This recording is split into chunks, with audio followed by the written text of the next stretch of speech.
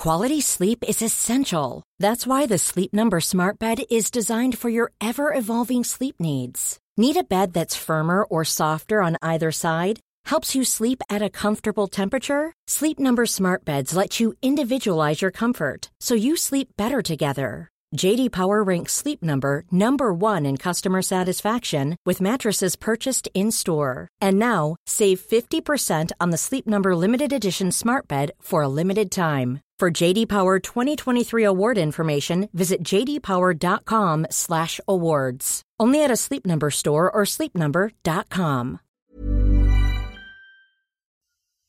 Welcome to History Hack. If you didn't know by now, we are the revolution. That means we're sharp, witty, lots of fun, but it also means that we're essentially the peasants in Les Mis huddled round a table in the corner of the bar with no money. If you enjoy the show, please do support us. We have a Patreon account by which you can donate a small monthly sum in appreciation of what you're hearing. Alternatively, we have Ko-fi, in which you can just do a one-off donation as a thank you if you particularly enjoy a certain episode. Either way, we massively appreciate all of your support. Hope you enjoy the show.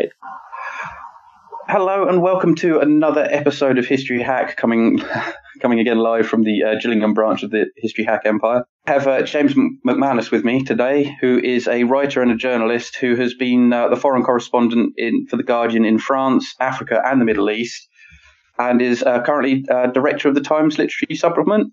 Managing director of the Times Literary Supplement. His previous books include On the Broken Shore, Black Venus, Sleep in Peace Tonight, and Midnight in Berlin. And he's here today to talk about his new book, Love in the Lost Land. James, welcome to History Hack. How are you doing? Thank you very much. I'm doing well, thank you, and pleased to be on your show. Love in the Lost Land is set in South Africa, isn't it? It's set in Rhodesia, actually, and it draws very heavily on my experiences there when I was the Guardian's Africa correspondent in the years 1974 to 1980, which was, of course, the years of war in Rhodesia, as it was then called, which led to the independence and the creation of Zimbabwe. So, roll back just before that, but what was the state of Rhodesia before it did declare independence? Rhodesia declared independence, UDI, in 1965.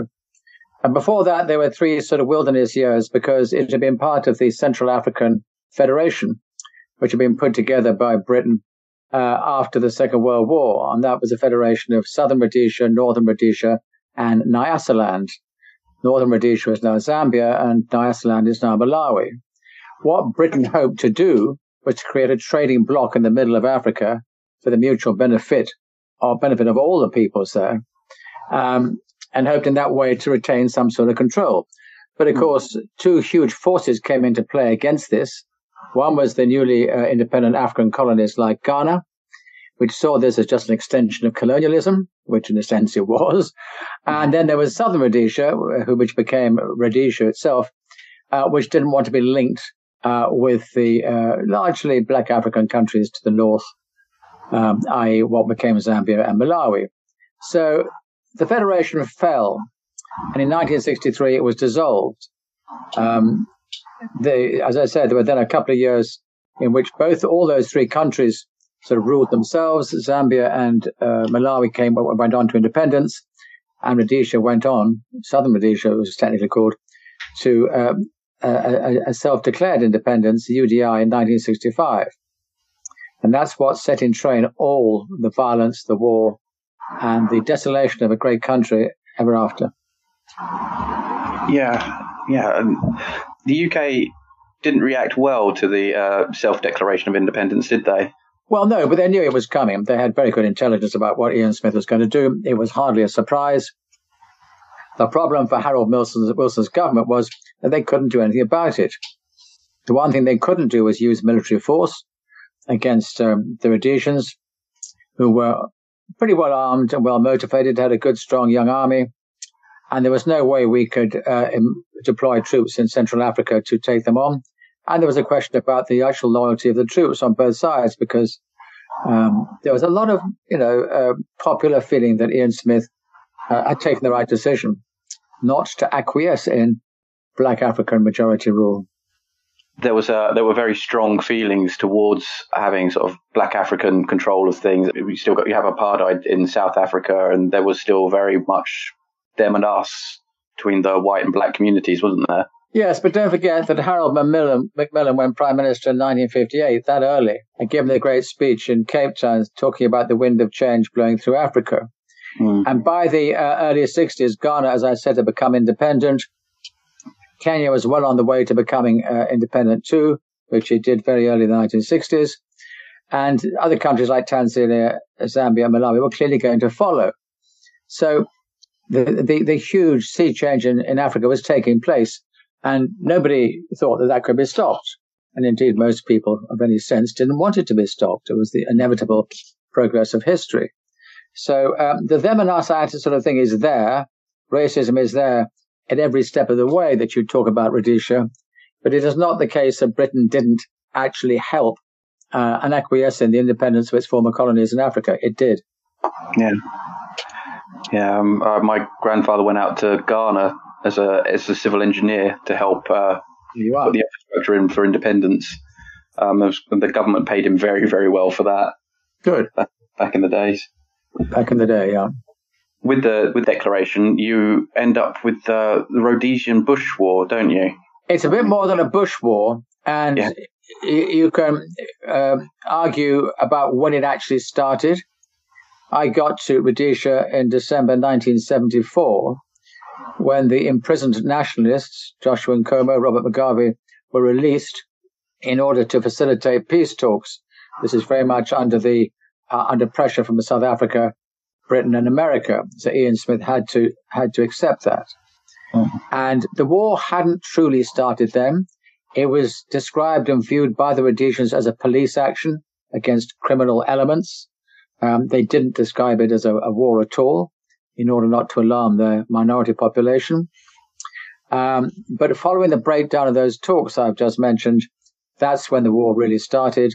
And that's when both Nkomo and Mugabe realized or said that negotiation was not going to be the way to independence. It had to be by force of arms. The nationalists use guerrilla warfare, don't they? Sort of hit and fade from the jungle. Yeah, there's no jungle in Rhodesia. It's bush. It's well below the jungle belt in Africa.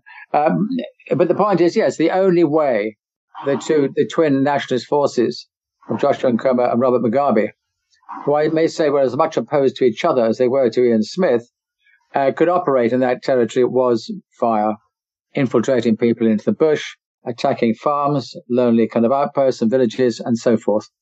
That is guerrilla warfare, yeah. Where did they get the recruits from? There were plenty of recruits. I mean, there's been a steady departure, emigration, illegal mostly, of young black African men into the organizations run by Mugabe and Nkomo. It wasn't actually Mugabe then, I should say. It was Dabaningi Sithole, but he was replaced. There was no problem with recruits ever. There were plenty of young men prepared to go and fight for their country, leave the border illegally. And there was a huge diaspora anyway of black Zimbabweans or black Rhodesians, if you like, who'd left the country. So that wasn't a problem. And how did you said that they were attacking like isolated farmsteads and things. How did this affect the civilians in general? Well, a very good question. It actually started, you can go back to 1968 when the first sort of farm attacks happened. The infiltration across the Zambezi was quickly stopped and the guerrillas caught and prisoned, some executed, I think.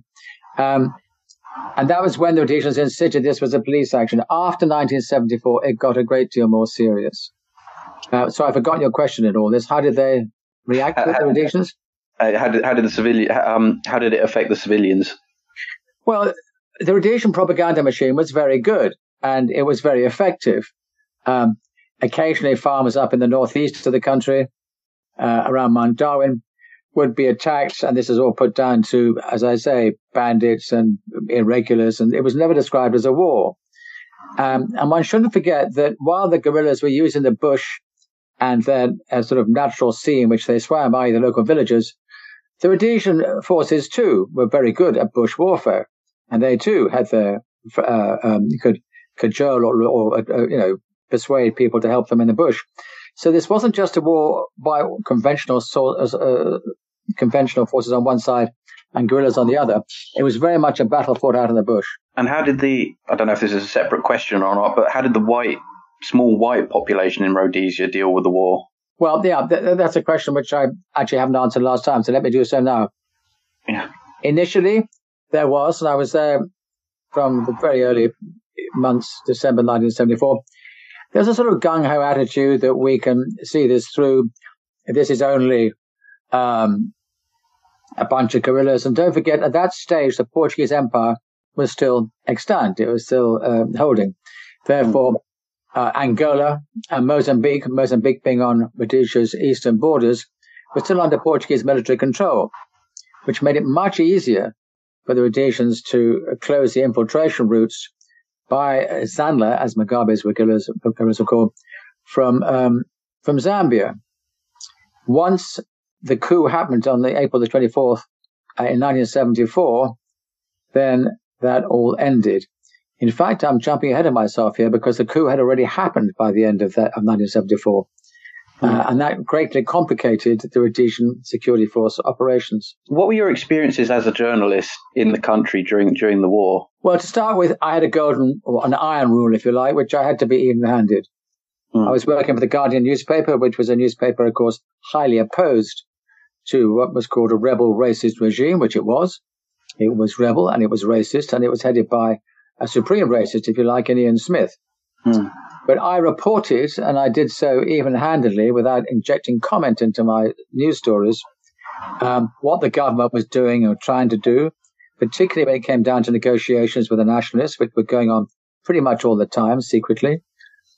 And I tried to be even-handed in terms of describing the guerrilla warfare out in the bush, of which, of course, we could see almost nothing. Because in those early months of 1974, there was very little activity except at night. Some of the roads began to be mined and ambushed, but very far from town. And we were dissuaded in any case by the Rhodesian authorities not to go anywhere near the operational areas, as it was called, because they didn't want dead Western journalists on their hands, obviously. Yeah. So they did not facilitate our observation of the war at all. We went out to the farms and we went out to the mission stations, and that's how we got information about what was happening. And it became clear in 1974 that what was happening was going very much against the government forces. In other words, the local population was sort of 70 or 80%, if you like, for the guerrilla forces. Did you find it sort of difficult that, because you, as a journalist, as you said, you had to be neutral and even-handed, but there would be events and things that, as a human being, you'd want to get involved in, but you couldn't because you had to stay impartial? Well, impartiality is a very good sort of question. There were many journalists there who were openly not impartial, openly committed to one side or the other. They didn't last long under the Rhodesian regime if they just used their presence there as a platform for propaganda against that government. The difficulties came when we were talking to the white farmers and their families. And here were people living behind barbed wire fences, with mines buried into their gardens, with grenade screens over their windows, with rifles at the ready by their bedsides at night, with young children. And they employed a lot of people, a lot of African workers, who were paid, not wonderfully well, but were paid. And one small farm would have about 60 or 70 workers, and they would get the crops in and they would be given food and small medical services, etc. Now, that is an emotional situation when you come to hear the argument that we are doing better for the rural population than anywhere else you see in the newly independent nations of Africa. Because, of course, corruption became the absolute hallmark of the independent countries north of the Zambezi. And to some extent, you could say yes. The other argument was that we have been here for 3 or 4 generations. We have built this country up. We put in the roads, the dams, the railways, and we deserve some sort of recognition from what we've given the majority population, which is a much more modern country technologically than those around us. That was also true. So it wasn't just that we had this black-white divide where every white person in Rhodesia was a fanatical racist, determined to keep his boot on the neck of the black, or that every black person there was a fanatical reverse racist, if you like, who hated the whites. I've said this in my book, and I do hope we can discuss that shortly, that the war would have been over in a week had the African population of Rhodesia, which was 6 million, stopped work for 10 days. There were 6 million Africans there and 250,000 whites. The Africans underpinned the economy. So it's not just the rural economy and the farms, but in the hotels, the cafes, they were in the police, they were in the special forces, there was 2 battalions of Royal British African Rifles. This was all populated by black African Zimbabweans, or Rhodesians, if you call them. Had they just downed tools, the country would have come to a stop. The war would have been won. But there was a sort of residual loyalty to what had been built up there. And it may have been unconscious. It may just have been, it's very hard to describe. But that made reporting on that story more complicated, because they're trying to explain that to an audience in London or America or wherever who wanted to see this in purely black and white terms and wanted just good and bad, evil and good. It was quite difficult to do that, but there were no moral absolutes in Rhodesia when I was reporting there. Yeah, and I suppose as well with the sort of the white farmers as well, if they've been, because obviously they've been there for generations, this is their home as well. It's not like they're fresh invaders or fresh interlopers. They've just moved into the homestead. That land could have been within the family decades or a century. Listen, that's absolutely true, but it's equally true that a lot of the white population of Rhodesia, when I got there, were people whose families had come in after World War II, seeking sunshine, servants, a good way of living. And a lot of those people had been RAF who trained in southern Rhodesia, was it then called, trained in Rhodesia during the war, where they were sent out there to train on the plains because it was a beautiful climate and long hours of sunlight. And so they came back to Britain after the war knowing that was there, the sun, the beautiful country, and cheap labor, basically. And cheap labor was, of course, very important to these families. Yeah, absolutely. So let's get onto the topic of your book. So let's get to the topic of your book, Love in a Lost Land. Tell us about it. Well, this is the 7th novel I've written, and it's the one that's been waiting to be written for 40, 50 years. Because the years that I spent in Rhodesia for The Guardian, 74 to 80, were the most exciting years of my life. And the memories of those years and the experiences I had in those years and the loves that I had and lost in those years have formed a sort of a collection of memories that refuse to be forgotten. And the only way really to deal with this and to sort of exorcise what I felt so deeply then, or at least make a record of it, is to write a book.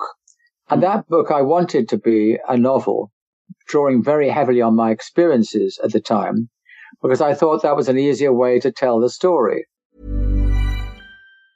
Quality sleep is essential. That's why the Sleep Number Smart Bed is designed for your ever-evolving sleep needs. Need a bed that's firmer or softer on either side? Helps you sleep at a comfortable temperature? Sleep Number Smart Beds let you individualize your comfort, so you sleep better together. J.D. Power ranks Sleep Number number 1 in customer satisfaction with mattresses purchased in-store. And now, save 50% on the Sleep Number Limited Edition Smart Bed for a limited time. For J.D. Power 2023 award information, visit jdpower.com/awards. Only at a Sleep Number store or sleepnumber.com. There's never been a faster or easier way to start your weight loss journey than with PlushCare.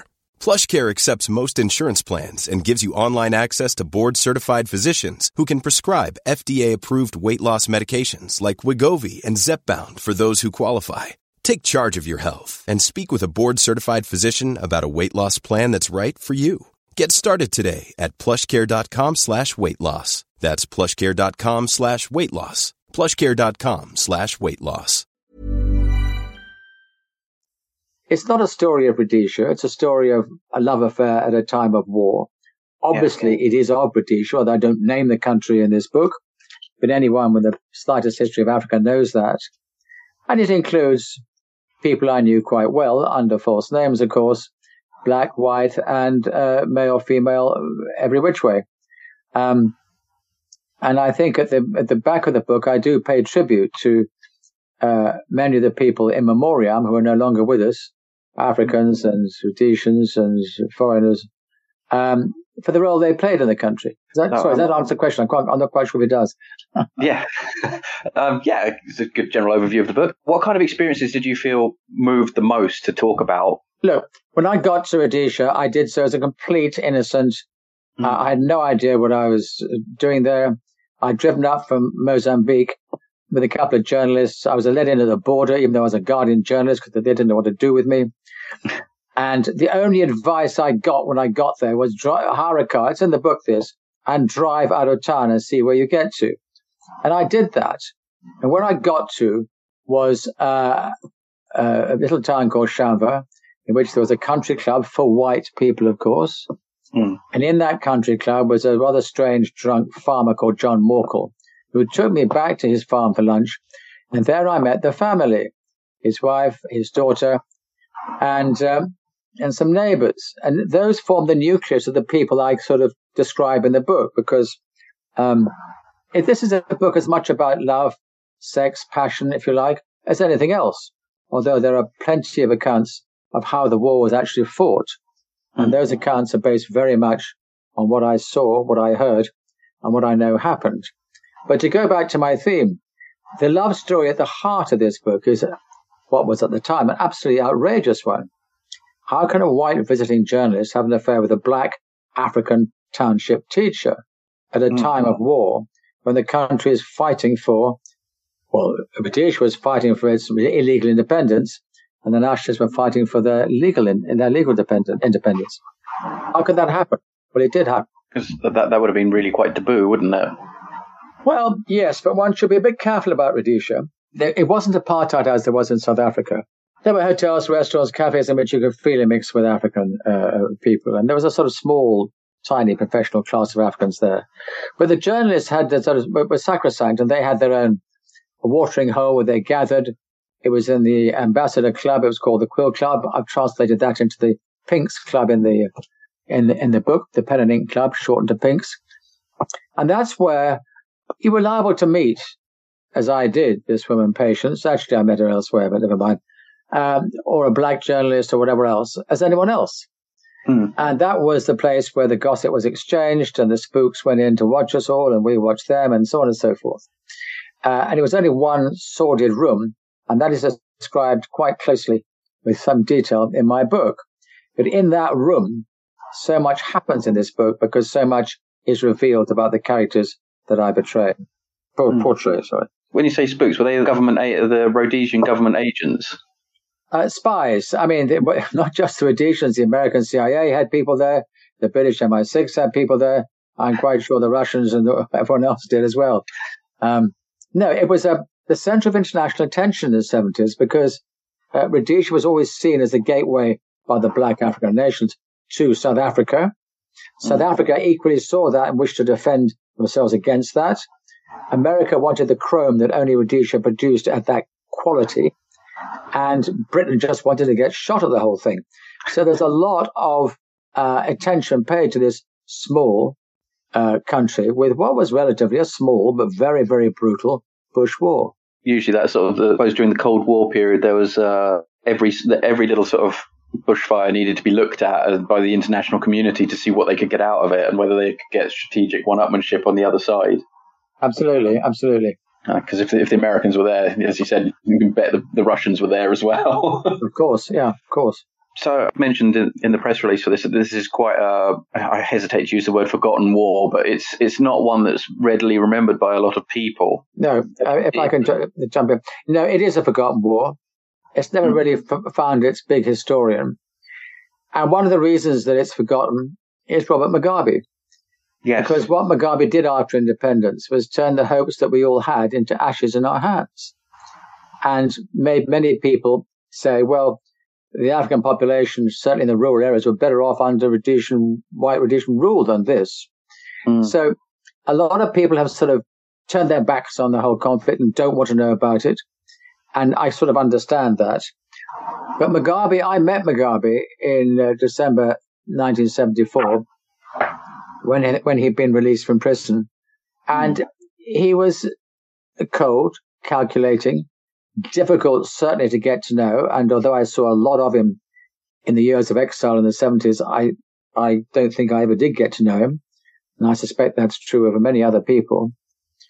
But he became a pragmatist after independence when Samora Machel of Mozambique and Julius Nyerere of Tanzania told him that he had inherited a jewel in Africa, and that he was to keep the white farmers on the farms, put into the agricultural ministry the previous white minister, Dennis Norman, and so on and so forth. And he did do that. What followed, though, very, very quickly, in 12 months, was the ghastly genocide almost that was unleashed upon the Holocaust on the Ndebele people in the southwest of the country, and untold thousands were slaughtered, men, women, and children, in the name of security, because Mugabe thought that Joshua Nkomo's people were planning a kind of coup, which is not entirely unfeasible, but probably not real. No. Were you there for that? Were you there during that period? No, I left after independence. I went to the Middle East. But I know so many people who were there. And shamefully, the British government and other international agencies ignored what was happening in the southwest, ignored the kind of Holocaust of rape and murder, because they all wanted to get on with Mugabe. We all thought Mugabe was the man. And okay, it was a tribal warfare, there's no other way to describe it. And this was Africa, so let's just forget about it and get on with helping Mugabe create a really prosperous country. And the prosperity of Zimbabwe was supposed to be a beacon to South Africa, that if they went down this road to proper sort of a majority rule, they wouldn't all suffer the fate of, what happened in the Congo when all the whites were massacred. That turned to ashes, as I said, into everyone's hands very quickly. Very quickly. Yeah, because Rhodesia, Zimbabwe was always sort of referred to as sort of the breadbasket of Southern Africa, wasn't it? And it was an extraordinarily prosperous country with huge farming potential, which have been realized. Very big mineral deposits, massive tourist potential too, with the Victoria Falls, the Lake Kariba. An amazing country in every respect. It could have fed half of Africa and it could have still done so now, but unfortunately, Mugabe misrule has been continued. Yeah, I remember seeing on the news that they had sort of 1930 style German inflation that a million Zimbabwe dollars could buy you one banana or something, and it was just horrendous. The tragedy now, as I said, is that the rural population in Zimbabwe are not much better off than they were during the war in the 70s, when they were caught in the crossfire between both sides. And say, looking at things like infant mortality rates and early deaths from a range of pretty simple diseases to cope with, like malaria, are huge now. So it is a tragedy. It's a genuine tragedy. And there's not a lot that the Western world can do about it, really. No. And there's probably kind of almost a lack of interest of the Western powers to do anything as well, because everyone's sort of, there's always that kind of, oh, we could help, but what's in it for us? Or maybe I'm just... No, that's a bit cynical, I think. They've just gone through an election in Zimbabwe, which, needless to say, was not a fair election. But the government is clever enough under President Mnangagwa to allow the opposition, having beaten them up and deprived them of voting rights and everything else, to have a sort of minority vote so they can say to the world, well, come on, this was a fair vote, democracy. It isn't. The Western powers have done what they can in terms of not so much sanctions, but sanctions, I think, would be the way we put on things. But it's, down south, you see South Africa sliding slowly into chaos. Zimbabwe is already there. If you happen to have foreign currency in Zimbabwe, you can have quite a nice lifestyle. The steaks and the restaurants are there, flown out from South Africa. and the hotels are staffed and so on and so forth. But without foreign currency, you are doomed to starvation, basically. I'm not sure if we've already sort of answered this before, but so why should this war be remembered now?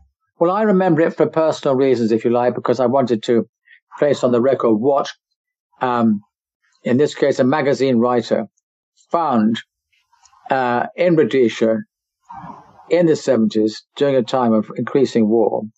I wanted to try and explain the complexities and the pain and the pleasures of an interracial relationship based very much on what happened to me, and to put that in the context of this war.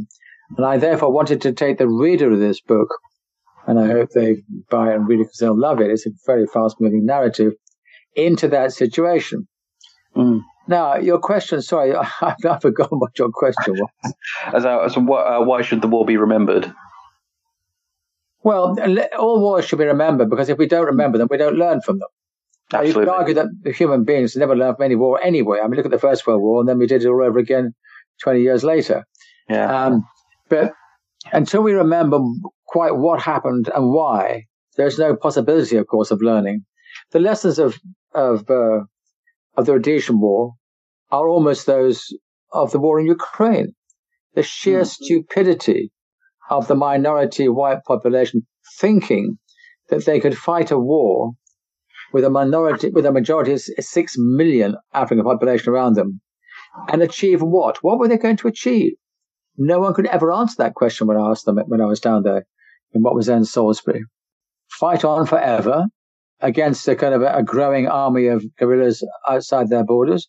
It was crazy. Yeah. And as I said, the African population too could have stopped that war simply by downing tools for a week. Okay, they wouldn't have had much food, but they would have stopped it.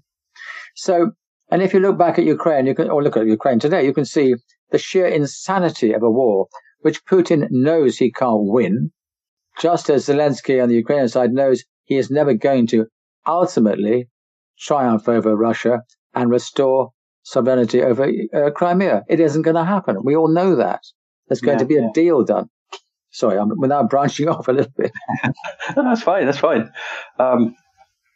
Yeah, I mean, there are so many conflicts that have just fallen by the wayside in memory and popular, especially in popular memory. Like the Second Boer War is one of my pet subjects, and you sort of mention it to people, and they just sort of, what? The second what? Anything that's over. I got a button. I'm not sure that's entirely true, because any publisher will tell you, any agent will tell you that a book about the Second World War sells. Boer War. Sorry, Second Boer War. The Second World War. No, Boer War. South Africa. You're talking about the Second Boer War? Yeah, 1899 to 19. Oh, sorry. Well, no, that's long gone. Sorry, I beg your pardon. That's what I mean. Oh, sorry. Yes. Sorry. Yeah. Okay. Yeah, World War II. We'll never get away from that. Yeah, you're right. But yeah, things like the Second Boer War. It's, you talk to people about it, and there's that kind of glazed. Sorry, what? Well, exactly, because everybody knows when it was and what it was, basically. But you're quite right. But I mean, I'm not sure that is likely to be imprinted on the public consciousness quite as other major sort of conflict. You know, I mean. Yeah, that's what I mean. That sort of time has gone on. You know, up until the First World War, it's like, oh, you remember the war in South Africa, and then after the First World War, it's quickly forgotten because the First World War was so much bigger. Yeah, but there's lots of sort of post, like the Malaya emergency, I suppose, will be a good comparison to what was going on in Rhodesia. It's not really well spoken about that much.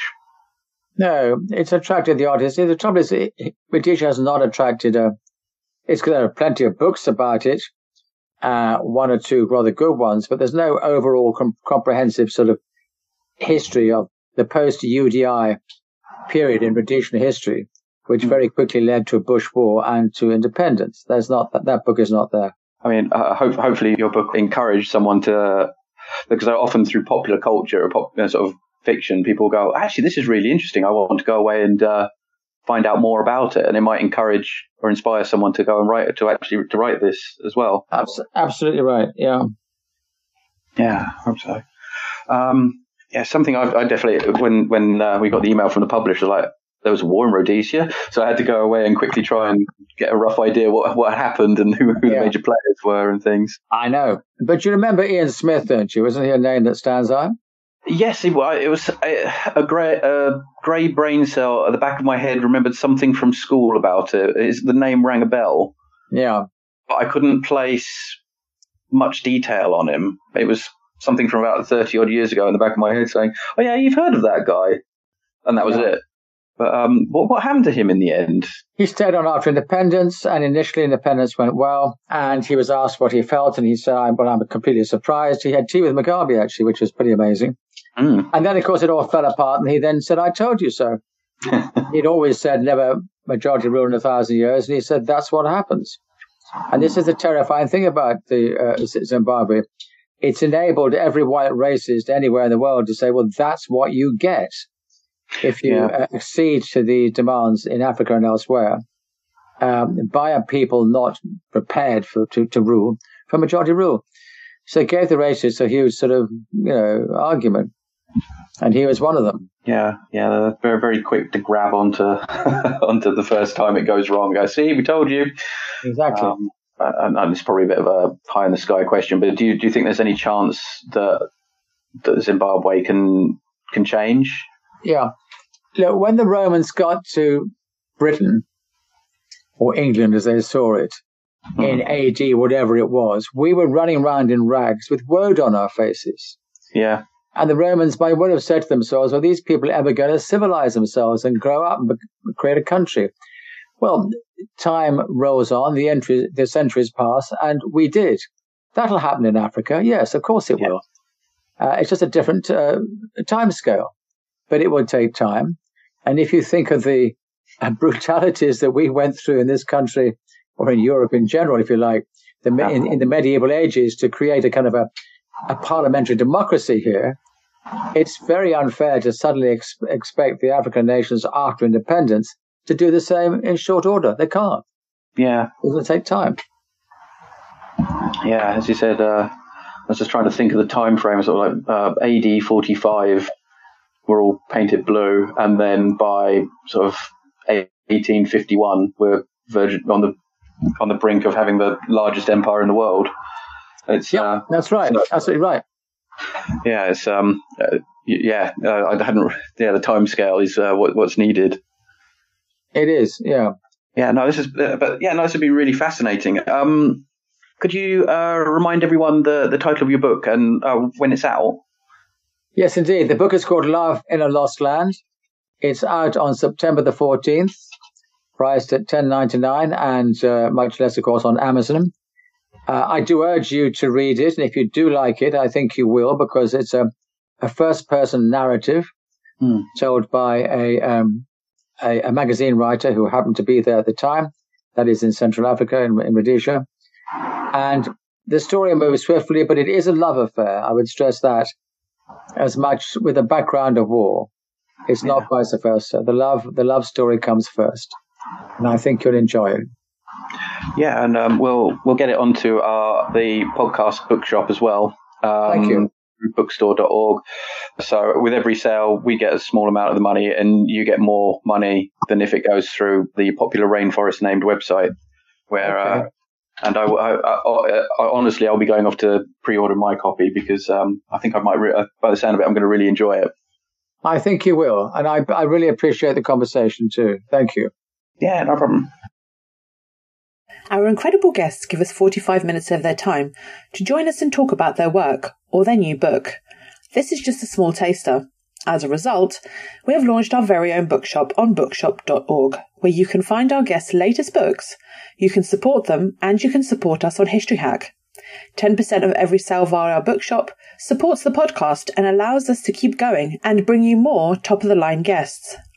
You can find our bookshop at bookshop.org/shop/History Hack, or search for us in the shop section. Thank you so much for your continued support. We really appreciate our listeners and supporters. So make sure you get down to the bookshop and grab yourselves a new book.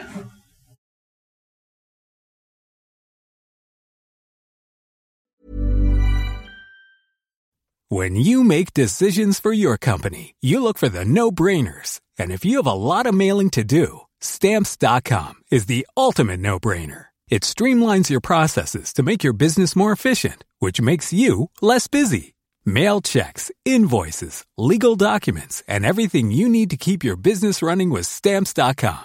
Seamlessly connect with every major marketplace and shopping cart. Schedule package pickups and see your cheapest and fastest shipping options from different carriers, with rates up to 89% off USPS and UPS rates. And with the Stamps.com mobile app, you can take care of mailing and shipping wherever you are. Make the same no-brainer decision as over 1 million other businesses with Stamps.com. Sign up with code PROGRAM for a 4-week trial, plus free postage and a free digital scale. No long-term commitments or contracts. That's Stamps.com. Code PROGRAM.